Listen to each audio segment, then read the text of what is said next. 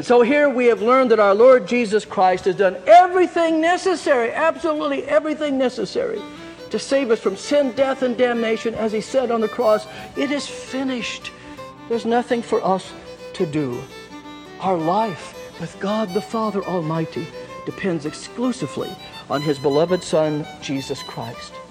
You're listening to Preaching Christ. Preaching Christ is a sermon program composed of various pastors worldwide who are dedicated to preaching Christ and Him crucified for the forgiveness of our sins. Grace, mercy, and peace be from God our Father and our Lord and our Savior Jesus Christ. Amen. Our sermon for this morning is based upon our gospel reading, which has been read to and is on your bulletin for further review. Before we begin, would you again take the Lutheran Service Book and turn to page 322 in the front. Page 322, you'll find there Luther's Small Catechism. And in a moment, I'm going to be asking you to read with me a portion of that on Luther's 3 explanations of the Creed. Maybe you can just mark it with your finger or your bulletin or one of the ribbons. My fellow redeemed in Christ, last Sunday was Pentecost Sunday, and we heard about the giving of the Holy Spirit who empowers us to tell other people about Jesus Christ. On this Trinity Sunday, we hear our Lord Jesus Himself telling us to make disciples of all nations. And this is certainly an appropriate theme for this also Confirmation Sunday, as 4 of our young people will be confirmed. Zoe Anderson, Tyler Barnes, Cole Daigneault, and Bryn Hendrickson. On this Trinity Sunday, these 4 young people will be reminded of their baptism in the name of the Father and of the Son and of the Holy Spirit. They will publicly confess the faith that God gave them in Jesus Christ, and for the very first time, they will receive the body and blood of their dear Lord Jesus for the forgiveness of their sins. Therefore, it is a joyous Sunday for them, a joyous Sunday for their families, and a joyous Sunday for all of us here at Messiah Lutheran Church. Our brief gospel lesson for this morning reminds our confirmands and also us what it means to be a disciple of Jesus Christ. And of course, to begin with, to be a disciple of Jesus Christ means to be baptized. Baptized in the name of the Father and of the Son and of the Holy Spirit. As we just confessed in the Athanasian Creed moments ago, there is only one true living God. And yet in the mystery of the Godhead, there are 3 distinct persons: Father, Son, and Holy Spirit. This is the God that our Savior Jesus Christ has revealed to us. And in baptism, this one true living God, this triune God, becomes our God. This is the God that our confirmands have learned all about in catechism classes. And in our baptism, the Father of our Lord Jesus Christ becomes our Father, and we become His child. In Jesus Christ, we learn the truth that it's God the Father who has created us, who has given us physical life and all that we need to sustain our physical life. And so our confirmands have learned all about this, including memorizing Martin Luther's explanation of the first article of the Creed as found in the Small Catechism. At this time, would you then turn to page 322, find Luther's explanation of the first article, which our confirmands have memorized, and would you read it with me, please? I believe that God has made me and all creatures, that He has given me my body and soul, eyes, ears, and all my members, my reason and all my senses, and still takes care of them. He also gives me clothing and shoes, food and drink, house and home, wife and children, land, animals, and all I have. He richly and daily provides me with all that I need to support this body and life. He defends me against all danger and guards and protects me from all evil. All this He does only out of fatherly divine goodness and mercy, without any merit or worthiness in me. For all this, it is my duty to thank and praise, serve and obey Him. This is most certainly true. And don't close your book quite yet, as you'll be reading some more. Here we learn it is God the Father who has created us and given us earthly and physical blessings. And it is the same God the Father who sent His beloved Son into our world to save us from sin, death, and everlasting damnation. And so in our late service, our confirmands will be asked, Do you believe in God, the Father Almighty? In baptism, of course, we are also united to the Son of God, Jesus Christ. And our confirmands have learned all about the significance of Jesus Christ, and they also have memorized Martin Luther's explanation to the second article of the Apostles' Creed. And you'll find that again on page 322. Would you read that with me as well?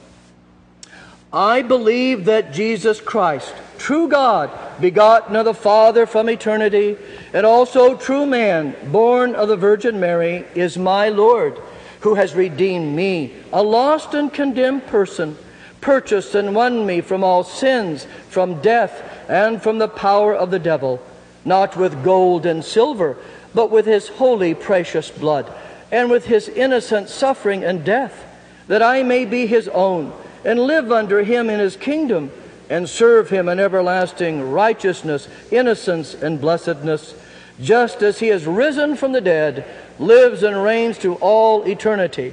This is most certainly true. And don't close your book quite yet.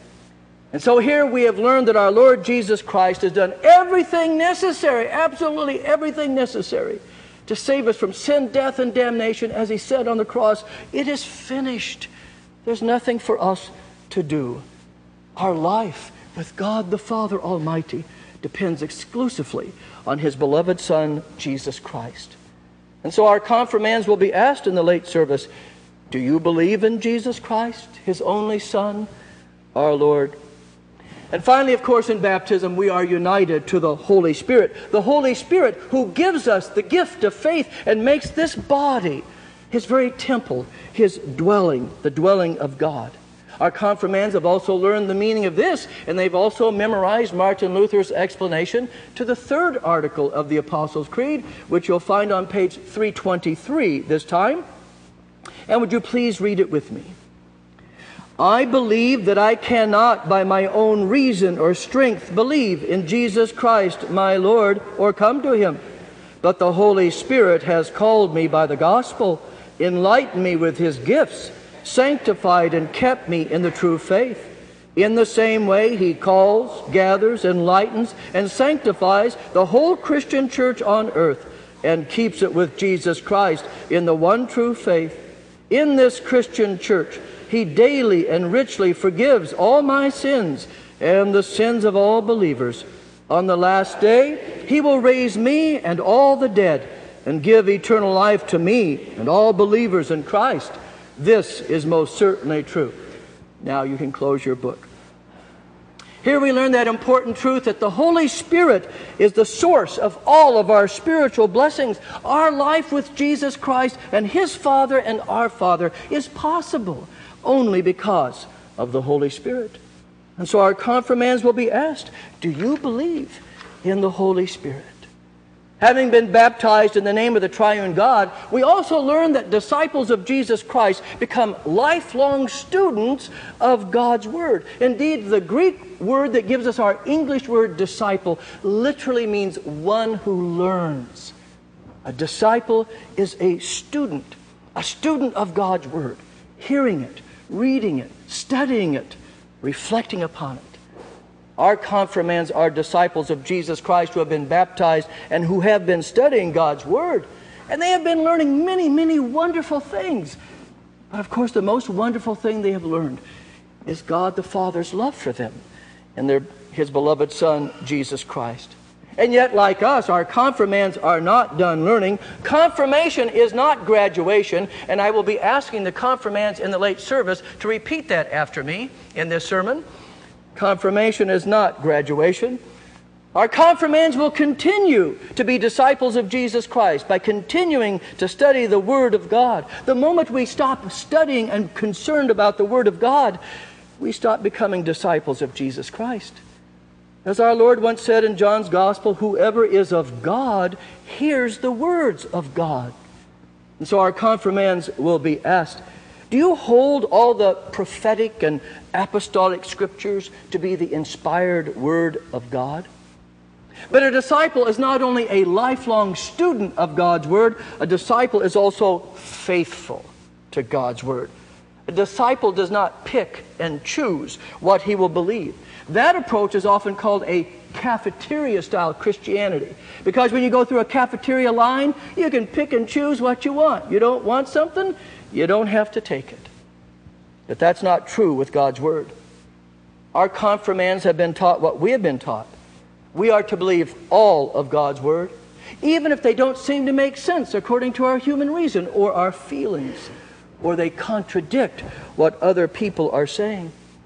In our lesson, Jesus says, teaching them to observe all that I have commanded you. And so we are disciples, students of God's Word, which means our job is to hear the Word of God preached and taught, to read it and to study it, and then to believe it, and to live according to it and obey it. And this is not something that is imposed upon us against our will. No, it's something that we gladly and we eagerly do, because we know at the heart and the center of God's Word is that wonderful love for us in His Son, Jesus Christ. And so our confirmands will be asked, do you confess the doctrine of the Evangelical Lutheran Church, drawn from the Scriptures, as you have learned to know it from the small catechism, to be faithful and true? And finally, as disciples of Jesus Christ, our confirmands will worship God, the one true living God of Father, Son, and Holy Spirit. In our gospel lesson, we're told that Jesus came to the disciples, and that when He did that, they worshiped Him. We also are disciples of Jesus Christ. He still continues to come to us as well. He comes to us in His Word and the sacraments of baptism and the Lord's Supper. Indeed, our Lord Jesus doesn't come to us anywhere else or in any other form other than these three means of grace. As I sometimes joke, you're not going to find Jesus and His salvation on a shelf at the grocery store. And you're not going to find Jesus and His salvation at Mount Rainier. We can only find Jesus and His salvation where He has told us, His Word, and the sacraments of baptism and the Lord's Supper. Perhaps we're a little bit surprised in our text to hear Matthew tell us that some doubted when they saw Jesus. We're not told exactly what they doubted, but it seems from the context that they doubted whether this Jesus they saw was the very same Jesus that was crucified. And I say that because we have several accounts after His resurrection where Jesus appears and people don't quite recognize Him at first. And the answer for that seems to be that in His resurrected body, it was somewhat different. He was now in His glorified body. So He looked the same, but a little bit different. Perhaps that is the way it is for us at times, that we sometimes might doubt that Jesus really comes to us in such simple things as Word and water and baptism and bread and wine and the Lord's Supper. It does take faith, doesn't it? And yet that's what we're told over and over again in the New Testament. He comes to us, the Word, baptism, His supper, giving us forgiveness, peace with God, everlasting life, and the resurrection from the dead. And through those very means of grace, He overcomes any doubts that we might have. And our confirmands have been taught this too.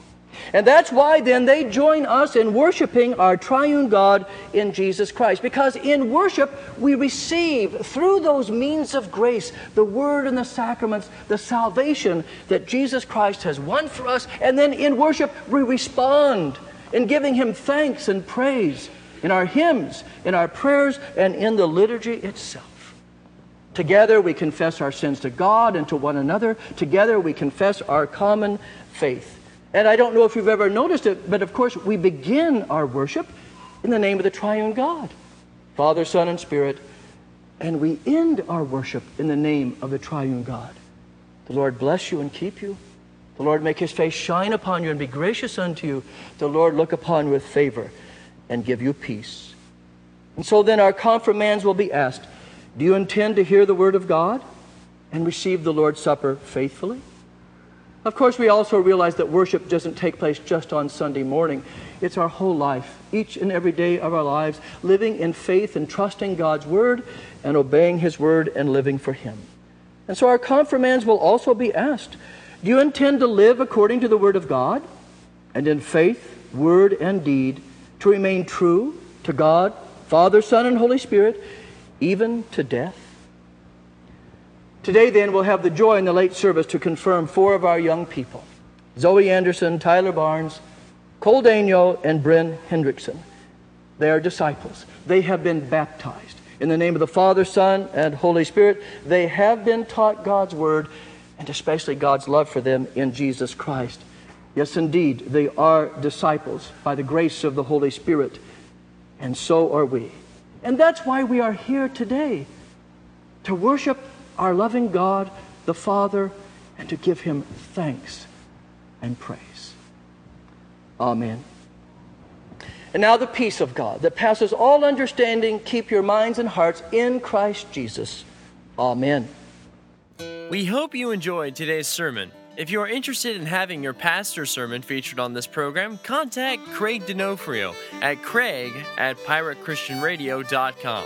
Thank you for listening, and Lord bless you.